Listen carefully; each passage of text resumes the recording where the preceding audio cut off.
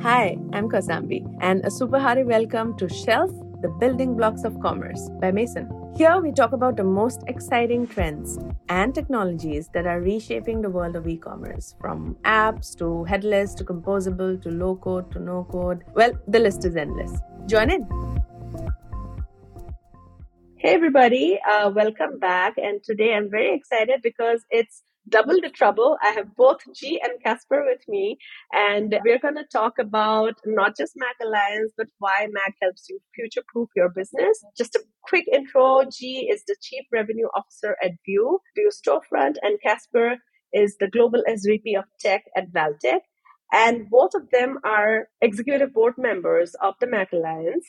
And of course, anybody who's in e-commerce now knows what the Mac Alliance is all about. It's a global tech alliance, one of the first of its kinds, and it advocates for open, best of breed tech solutions. And it's trying to create an ecosystem that's meaningful for everybody, not just for individual teams. Today, we're going to dive into Mac, not just from a perspective of why microservices, APIs, cloud, and headless, why does it help? Why is it composable? Why does it help with companies growing fast? But also from the perspective of what does it bring for you as a brand in terms of making you and your company successful into the future. But before we dive into all of that stuff, I think quick introduction is on the cards. We'll start with Casper. What do you do, Casper, and why do you do that? Nice to meet you, first and foremost, and thank you very much for hosting us. As you're saying, we're here to kind of evangelize the mission of Mach and kind of state some of the important elements and the opportunities that it enables for businesses. My name is Casper. I'm the president of the Mach Alliance, and I'm also, as you said, the SVP of Technology at Valtech. I'm basically born and raised in digital commerce. Technology is my space and my passion, and just making businesses thrive is something that I care for each and every day as a consultant. Obviously, as the president of the Alliance, I kind of co-lead the strategy of where we want to go and how we want to push the market further. And we have a range of very exciting types of initiatives planned that we potentially can discuss a bit of today. That would be exciting too. And then at Valtech, I lead our strategy for Mach and Composable and also participate in the journey of some of our most important clients in this transition towards future fit and flexibility and agility. That's awesome. Thank you so much, Casper, for being here. And G, over to you. What do you do and why do you feel so passionate about what you do? I feel passionate because I love tech and I love really solving business problems with tech.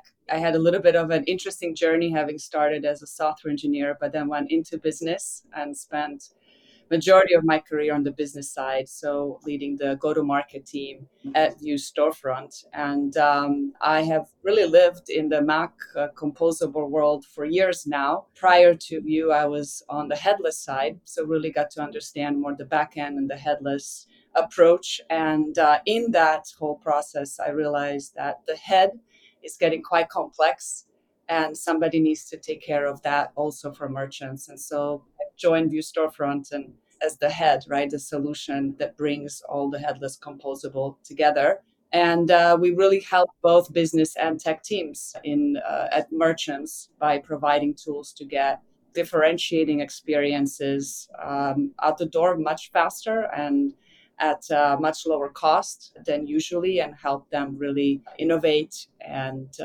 practice really at speed. So, which is really important these days to competitive on the brand side. Look, one thing that you mentioned, G, so I think so fundamental to everything that for us coming from, I think, a more wider mid-market SMB kind of perspective, and you coming from maybe more enterprise and mid-market, but still at the core of it, it's about speed and agility, right? It's about being able to adapt. And I think over this last couple of years, especially, it's like underscored now that things can change at the drop of a hat. It's not just segments of customers or consumers that are changing. Our environment can change. Over the last couple of years, e-commerce exploded, moved ahead a decade. We've seen, I've worked in Asia, we've seen a lot of times, folks who've reached technology, reached e-commerce for the first time through their phones, never had access to desktops or laptops. So things can change at the drop of a hat. and something that you're doing at Mac and at Vue and at Valtech is actually to underscore that, like, how do we bring speed and agility to teams? And I think one very interesting for me was the manifesto of Mac in general, right? And I'm going to read it out here for our audience: future-proof enterprise technology and propel current and future digital experiences. And I love that. I love the word future proof. It's so compelling. So I think I'd love both your perspective on it, but maybe start with Casper. Tell us a bit about the alliance itself. I think, how is it helping teams globally to make this, kind of like a paradigm shift almost, from being monolith to composable first? Yeah. So first and foremost, the Mach Alliance is a not-for-profit organization that we founded back in June of 2020. So I can't believe that it's only 2.5 years ago since that actually saw the light of day for the first time. Our purpose, like you said, is really to evangelize for open enterprise fitting technology that unlocks a more future fit ability for businesses going forward, meaning we want to make sure that technology is an enabler and never a limitation. So it's also why Mach is rooted in those four key concepts of microservices, of APIs first, of cloud native SaaS, and of headless, to truly embrace that uncertainty that exists in the market for any type of business, any type of enterprise business in particular of this world. We are a member-led organization. We are a community of approximately 70 companies today, and we create awareness and education to really help brands and businesses adopt and embrace this way of thinking. It is, like you're saying, a mindset. It's a paradigm more than it's simply a technology choice. Yes, standards and technology practices and like engineering craft certainly goes into it. But in order for a business to truly benefit from this technology enabler, the business also need to think in certain ways. And that is also why the awareness and the enablement of Mach is so important to us. We help teams in many ways, but at least the three most important ways that come to mind is that we certify what is Mach and what is not, meaning we are this gatekeeper, the bouncer, like Forrester would say, with regards to the marketplace and the potential shortlist and the span of opportunity that exists. And this is, of course, where our members really fit in across three categories in particular. We have ISVs, which are the software vendors of this world, like Vue Storefront, which G is representing today. We also have SIs that are system integrators, like this could be consultancies and agencies, which is what I represent. And then we have enablers, like some of this common tech that truly accelerate and also align the implementations of these Mach architectures on the brand side. Another pillar of our organization is really the ambassadors. This is where a lot of the practical experience comes through in our messaging and in our thought leadership.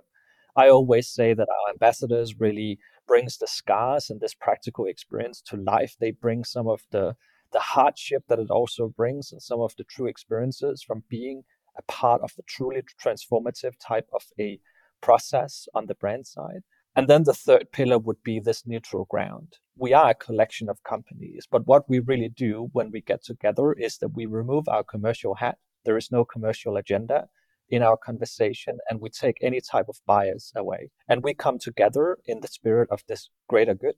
We try to simplify, we try to improve, we try to clarify, to make sure that it becomes easier than ever as a brand or as a business to navigate the market of Mach and the potential journey to Mach as well. So those three pillars I see as being very important as a part of our purpose. Yeah. In your experience, G, as one of the vendors on that are kind of Mach certified, I would say, what benefits do you see? How has it changed more than just being able to, I think, reach out to customers better or be a part of an alliance? I think just in terms of your philosophy as a company or your philosophy of how do you enable change in the ecosystem, what has been your observations on how things have changed once you've joined the Mac Alliance? Yeah, so I have been actually at Mac Alliance with my last company too, and one of the founders. So I can't actually believe it's been 2 years only. It's been an amazing journey. And really, the essence of why we even started talking about the Alliance or this body a couple of years ago is to demystify this new architecture that was emerging and B, to purify, to really separate the pure play ISVs as well as SIs promoting Mach versus maybe some of the more traditional technologies that we're trying to and working towards Machifying, right? Making their closed technology, right? It's more API. And we wanted to really look at how do we help the market? How do we help merchants understand the difference, right? Because everybody sounded the same, actually, is kind of what was starting to happen. And it was really confusing for merchants. And so really for as an ISV, what Mach Alliance provides is that clarity, is that kind of unbiased, almost stamp of approval that, hey, this is a pure play Mach provider. It's built on a modern architecture, modern composable technology, and you can trust it, right? And so, kind of separating from those that are not pure Mach, and that's really the biggest benefit, just having. And this is why, when we work in the alliance, we do remove our commercial hats because we're all really passionate about helping merchants just understand and navigate these waters a little bit easier than it might be if they when they're just kind of doing a research, and frankly everybody sounds very similar. Yeah, that's the thing about positioning. I mean, it's words and it can be copied, and sometimes it's about uncovering that and understanding what lies behind it. Which leads me to the next question, actually, and we'll start with G this time. But why is it so important, and why is it important for a merchant, whether a technology stack that they're evaluating or even the architecture that they're planning about? Why is it important, whether it's API or Mach first? Versus if it's something that's moving to an API world? Why is that demarcation so important? Yeah, well, it is important because the fundamental architecture of these solutions is going to dictate really how they're implemented, how fast they're implemented, how easy and how agile they are. Because we talked already about this agility, and that's what pretty much everybody is after these days. Because we have to innovate fast on the technology side, on the merchant side. How do you set your business up for that? And the technologies that are not pure play Mach still struggle in those areas. They have opened some of their technology, but it is not as agnostic. It is not native fully to cloud. It is not, the APIs may not be as mature. And all of this is going to ultimately slow down the development of new experiences that every merchant is looking to do out there. So it really does make a great difference in the fundamental architecture of the solutions that are being used.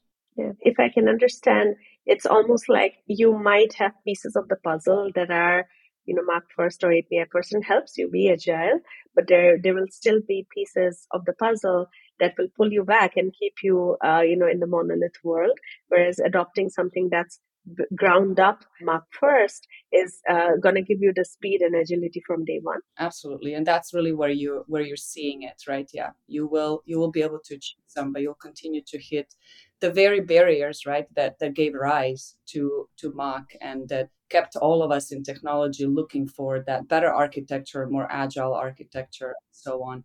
And also just this composable, right, this swappability. I've been around for a while, and I kind of say, we've always pitched best of breed, right? Innovative companies, small companies, but it was just impossible to really achieve that 20 years ago.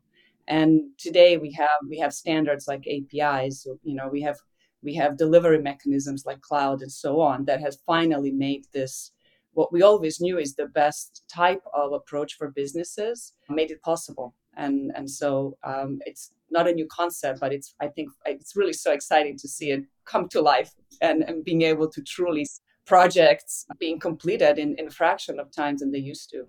That's probably the most fun part, is kind of seeing customers coming from monoliths and seeing their development timeframes, right, of how long it's going to help them, and kind of sitting on this side knowing actually you will go much faster, and to see that excitement as they start to build on these new technologies and how fast they can do things, is that's kind of what's worth getting up in the morning.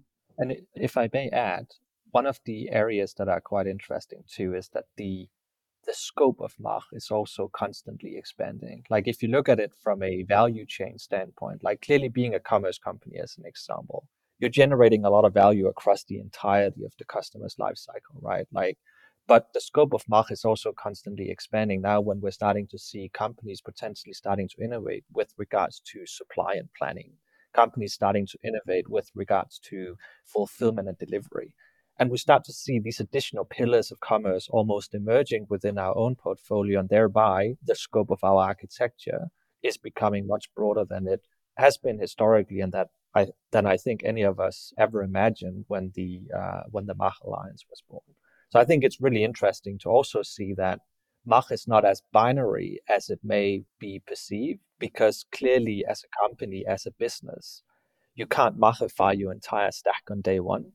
You need to figure out where do you truly want to differentiate and where is there value in being agile as a company, meaning what are those must win battles or those big bets you want to make from a business strategy standpoint. And that's what you need to unlock and enable, because it needs to coexist with some degree of traditional thinking too, because clearly on the operational side, when you're starting to talk about warehouse management, when you're starting to talk about HR and you're starting to talk about resource planning and those types of things, then we haven't really made it there from a Mach standpoint yet. But again, I think it's important to say that we will at some point in time, because before we know it, you're starting to also innovate in those spaces, and we're starting to rethink those ways of running a business too. Yeah. Which leads me I think it's a good segue to the next question. What could be some of these, if I'm a brand and, I'm looking at adopting a more composable or a swappable architecture today, what could be some of those major drivers for me? What's the checklist, to put it in a dumbed down way, for me to kind of tick off and say that it's time. I gotta go composable, I gotta go swappable to actually succeed today. So one clearly stands out, and that is the glass ceiling that a lot of companies see of best of suite types of approaches, right? Where it's a one size fits all, and it's potentially when you reach a certain degree of digital maturity becoming a limitation to what you can do as a business and what types of opportunities you can react on. We typically see that a transition to Mach, and I need to emphasize the word transition here, is a journey for a company. It's typically not a migration that we see being done over the course of a day, nor over the course of a year, because it's something that's constantly evolving, just like the architecture would be. We see a lot of companies starting to, in the lack of a better word, decompose their existing monolithic setups and the existing monolithic systems they have by starting to actually put in place Mach technology in the places, again, where they want to increase the speed to market, where they want to increase the degree of agility, where they want to unlock commercial opportunity too. And that means over time, it kind of helps you break down that monolith. It helps you simplify, or I guess not necessarily simplify, but at least take away the responsibility from those major applications that seem to do it all historically, and thereby transition it into a composable architecture service by service. We also see in general that a lot of brands are starting from a customer experience standpoint. Clearly, headless is a prerequisite for this type of an architecture to really be possible.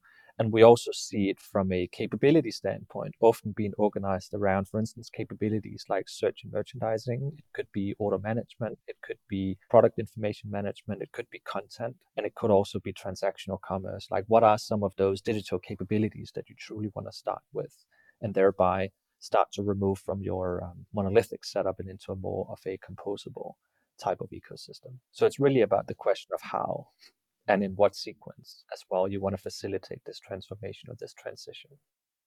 And G, what has been your observations on the head itself, right? Experience can be, it's a great mix of data and design and also customer experience in some ways. Like a lot of different things have to come together to actually drive really stellar shopping experiences to our, consumers on the other side. And when, someone's talking about a composable stack, of course, usually the first thing that they think about is that how do I ensure that my experience to customers is more composable and more headless in nature. So what could be some of those drivers from an experience point of view, not only from an infrastructure point of view, that, lets a brand start thinking that, hey, we got to go composable and we got to go headless now? Yeah, absolutely. So one big driver actually for Composable and for these projects has been omnichannel. We all have to meet today customers no matter where they are in their journey or how they decide to engage with us.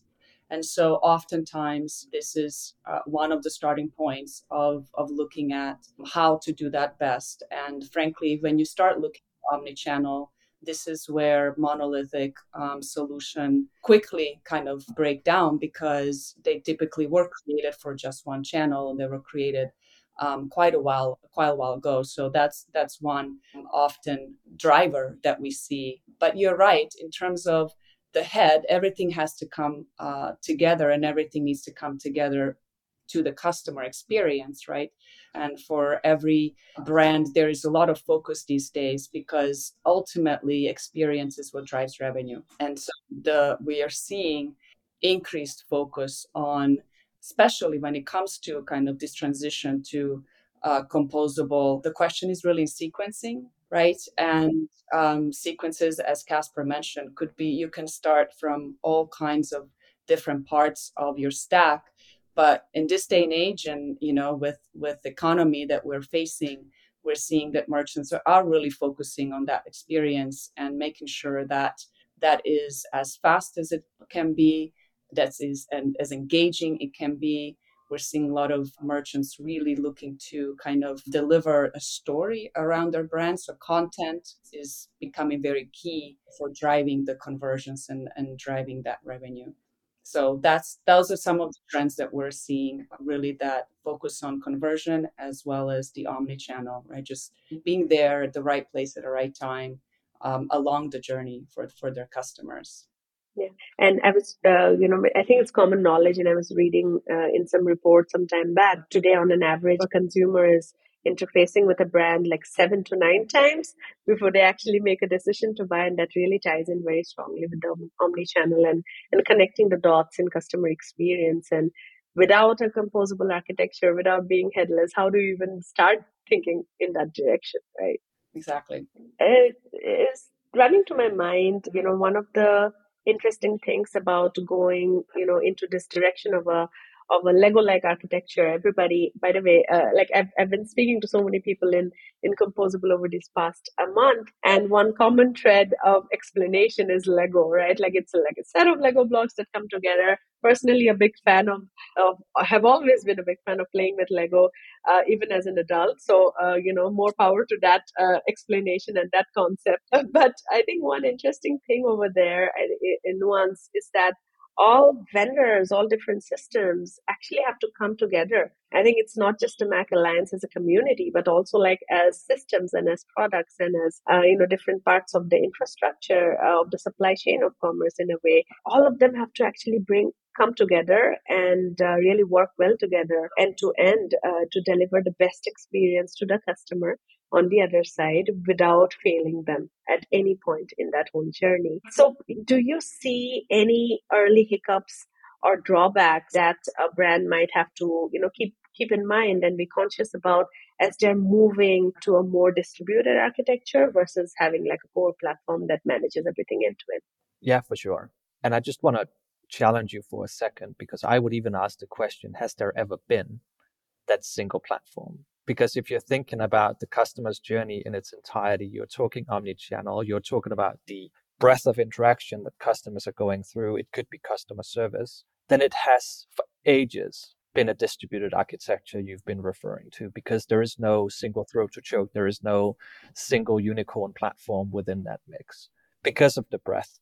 And what we can do now with Mach is to actually orchestrate all of the systems and all of the types of capabilities and services that goes into serving that customer through a single type of technology architecture across. So I don't agree necessarily with the statement of a single platform or a single throat to choke because I think by nature it has been a very distributed and extremely fragmented architecture historically. Businesses just haven't realized it because they've been organized around channels. And that's what we want to also come in and change with this type of movement, right? Because like G said, the customer is funny enough moving across. But there are certainly a few hiccups because instead of being prescribed or potentially influenced by what the platform does, now it's down to you as a business. you identifying the type of solution that you need. Meaning it's a business first type of design that you need to do from an architectural standpoint. You need to choose the best of breeds for you. You need the right tools for the job, the right types of capabilities that fit the opportunities that are ahead. And you need to compose your own solution. It also means that the stack that you're going to work with doesn't prescribe or influence the types of features. No, that all comes down to a business first type of a design, meaning you own your own destiny and there is not this glass ceiling that I referred to before. That also sometimes put maturity to the test because it's very easy to talk about feature by feature and it's very easy to talk about what the website must be able to do. Here we're talking about like true omni-channel like orchestration of customer experiences, right? And understanding what should the brand actually do at what type of stage of the journey in which type of interaction. And that is something that potentially can be fairly complicated if you don't have a grip of who your customers are or what they actually want from your brand or where your brand is different and where you potentially can simply use commodities in order to solve for the indifference. So going through that business first type of a design process, at least we at Valtech typically see being a potential hurdle, or at least a process that we need to support the business to go through to make sure that they simply compose their own solution too, and don't just end up expecting that the features are being prescribed by the actual vendors that they choose to bring in. And help our audience actually visualize that, right? Like, what does business first architecture really mean? Can you give an example of maybe one of the brands that you can talk about that has actually gone from thinking, I think, systems first to business first, and hence being able to chart this journey of composable? Yeah. So, for instance, what a business needs to identify would be where are we different and where are we not? And where do we need to be different to our customers? Where there is no difference in our messaging or in our go to market, we need to accelerate the introduction of capabilities, right? And this is where cloud native SaaS, for instance, come in. There's freedom of choice in that. And it's about selecting the right content system. It's around selecting the right commerce system, the right subscription system in whatever place it makes sense, where you're not simply being provided with a piece of common tech that other brands can also potentially embrace. So really understanding from a customer journey standpoint, where does the customer expect differentiation from your brand and where do they expect some type of white glove service or treatment that you only can provide is important, because that's how you start to understand your build versus buying mix that you ultimately need to go through. Like that's something that undoubtedly is a part of a composable architecture or a Mach journey. The fact that you want to accelerate certain capabilities by using cloud native SaaS and bring some of those off the shelf solutions into the mix. But in other places where you're different as a business, you want to build it yourself to make sure that you own the IP, you own the differentiation that capability provide. And one example could be some of the work that we at Valtech are doing, for instance, with M&M's, the small confection brand, where we're talking about, okay, are they going to win the space by having add to bag and by being able to drive promotions?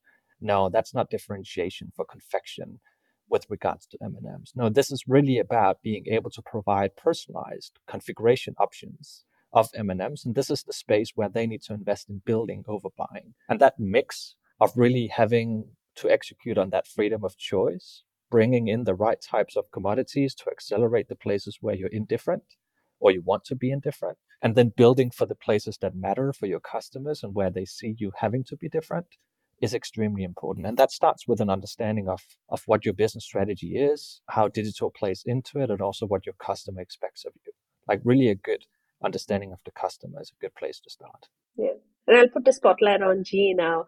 I'd love for an example of, something that actually you've seen a brand that's gone or rather charted the journey and you've been a part of it and you've actually seen the business implications of that movement. Yeah, for sure. And I really echo everything that Casper said in terms of kind of the starting point, right? And it is typically the customer, and it really should be that differentiation. The other thing that I would make is the point I would make is that I think that sometimes, right, the composable or the integrations themselves, for those of us that have been around for a while, could seem scary, could seem too hard. And I would say that, the composable market in general has thought about that.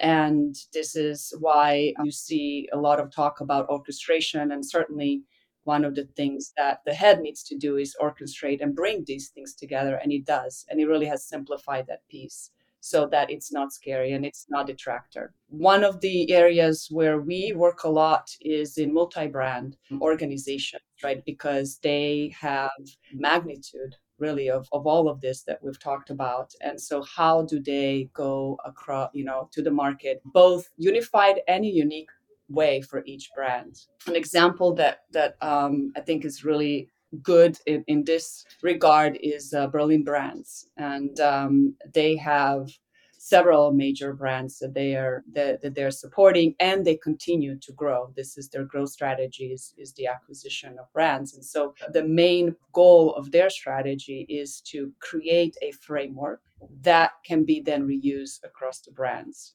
So again, this buy versus build, everything that is not differentiating across the brands, to make it really a standard and to make it a template in a sense, right? To make this architecture common, and then really allow each brand to innovate at speed, mainly through content, through product, etc., and being able to do that really fast. And it's kind of coming back to that, just the journey that they thought they would take, and they thought, okay, it's going to take us a few months for first brand, and then we're going to introduce every quarter or every few months kind of additional brands. And indeed, for the first brand, it took them about 4 months, and then we were actually surprised because it started every month they were introducing you. It sped up so much beyond their expectations, and they were able to really get all of their brands on the Mach composable architecture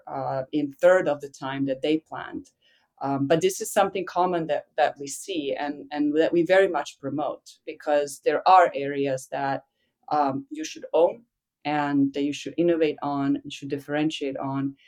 But there are other areas that really should be commodities, and another merchant should not pay for something that hundreds of merchants already paid, right? And that's what we're trying to do in Composable. It's to commoditize as much of the common as possible, make that really easy, and then allow brands to focus on that most important piece, right? That which they should always own, which is a differentiator, the customer experience.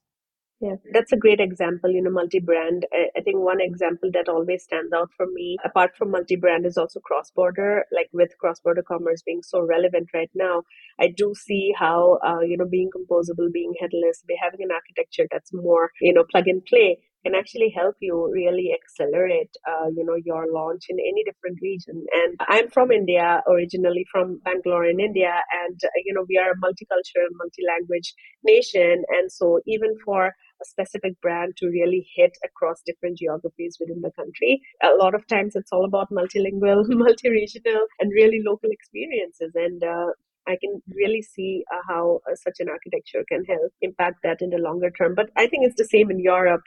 There's a lot of different, I was working with a brand recently, and they, from Spain to Manchester to now going to Canada and US, and they're able to do all that because of the composable architecture. So love those examples. Thank you so much for both. And if I may, just to expand on that multi-language, sometimes I refer to it as being multi-anything, where you're talking about multi-business model, like B2B to C, direct to consumer, B2B businesses.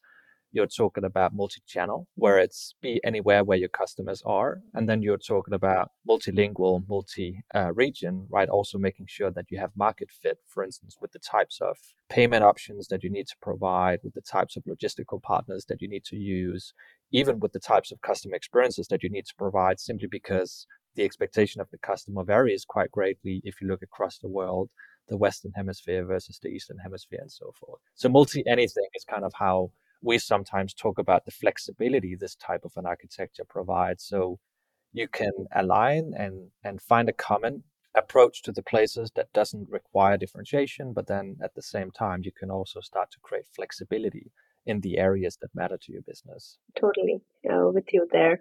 And, one thought that was crossing my mind is that a lot of times when, you read about Mac in general, composable architecture in general, there's this almost like this kind of a a mental model that people get into, that this is pretty much my last major replatforming effort ever, right?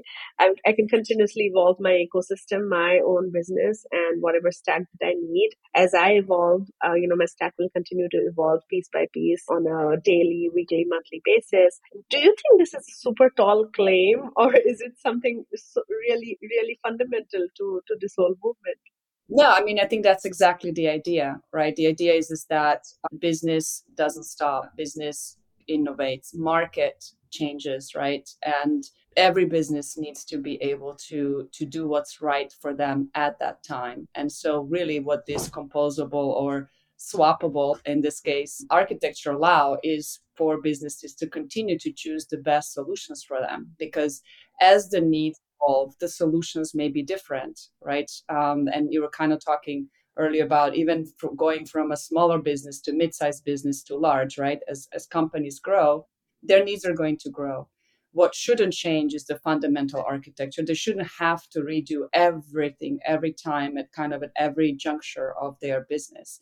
They should be able to adjust those parts that are changing and do that in a quick fashion, right? And so it is really then just iterating, right? Which has always been the case, but what we had in the past is we had this major kind of slowdowns, setbacks every single time, and now it's really meant to be more iterative, more agile, as we talked about quite a bit here in this conversation, and assuming that that's exactly what's going to happen, that the business will change, the need will change, and so will the stack.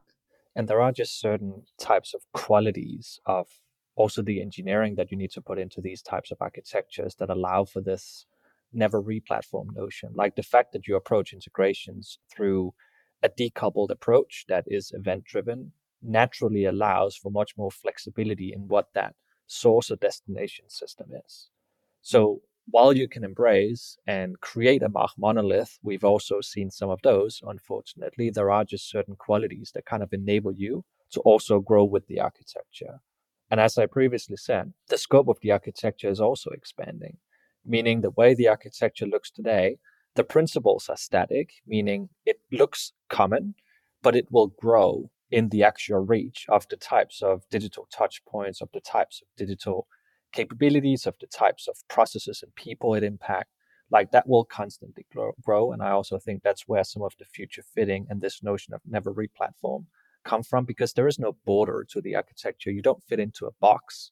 It's not a PaaS environment where you suddenly end up mixing up your IP with a vendor's IP. No, you're relying on SaaS, which is API first, and thereby you approach integrations in a good standard practice way, and then you invest in building out what makes you different, meaning that's your IP going forward. And those have no glass ceilings, right? Like what you own, you can evolve as you see fit.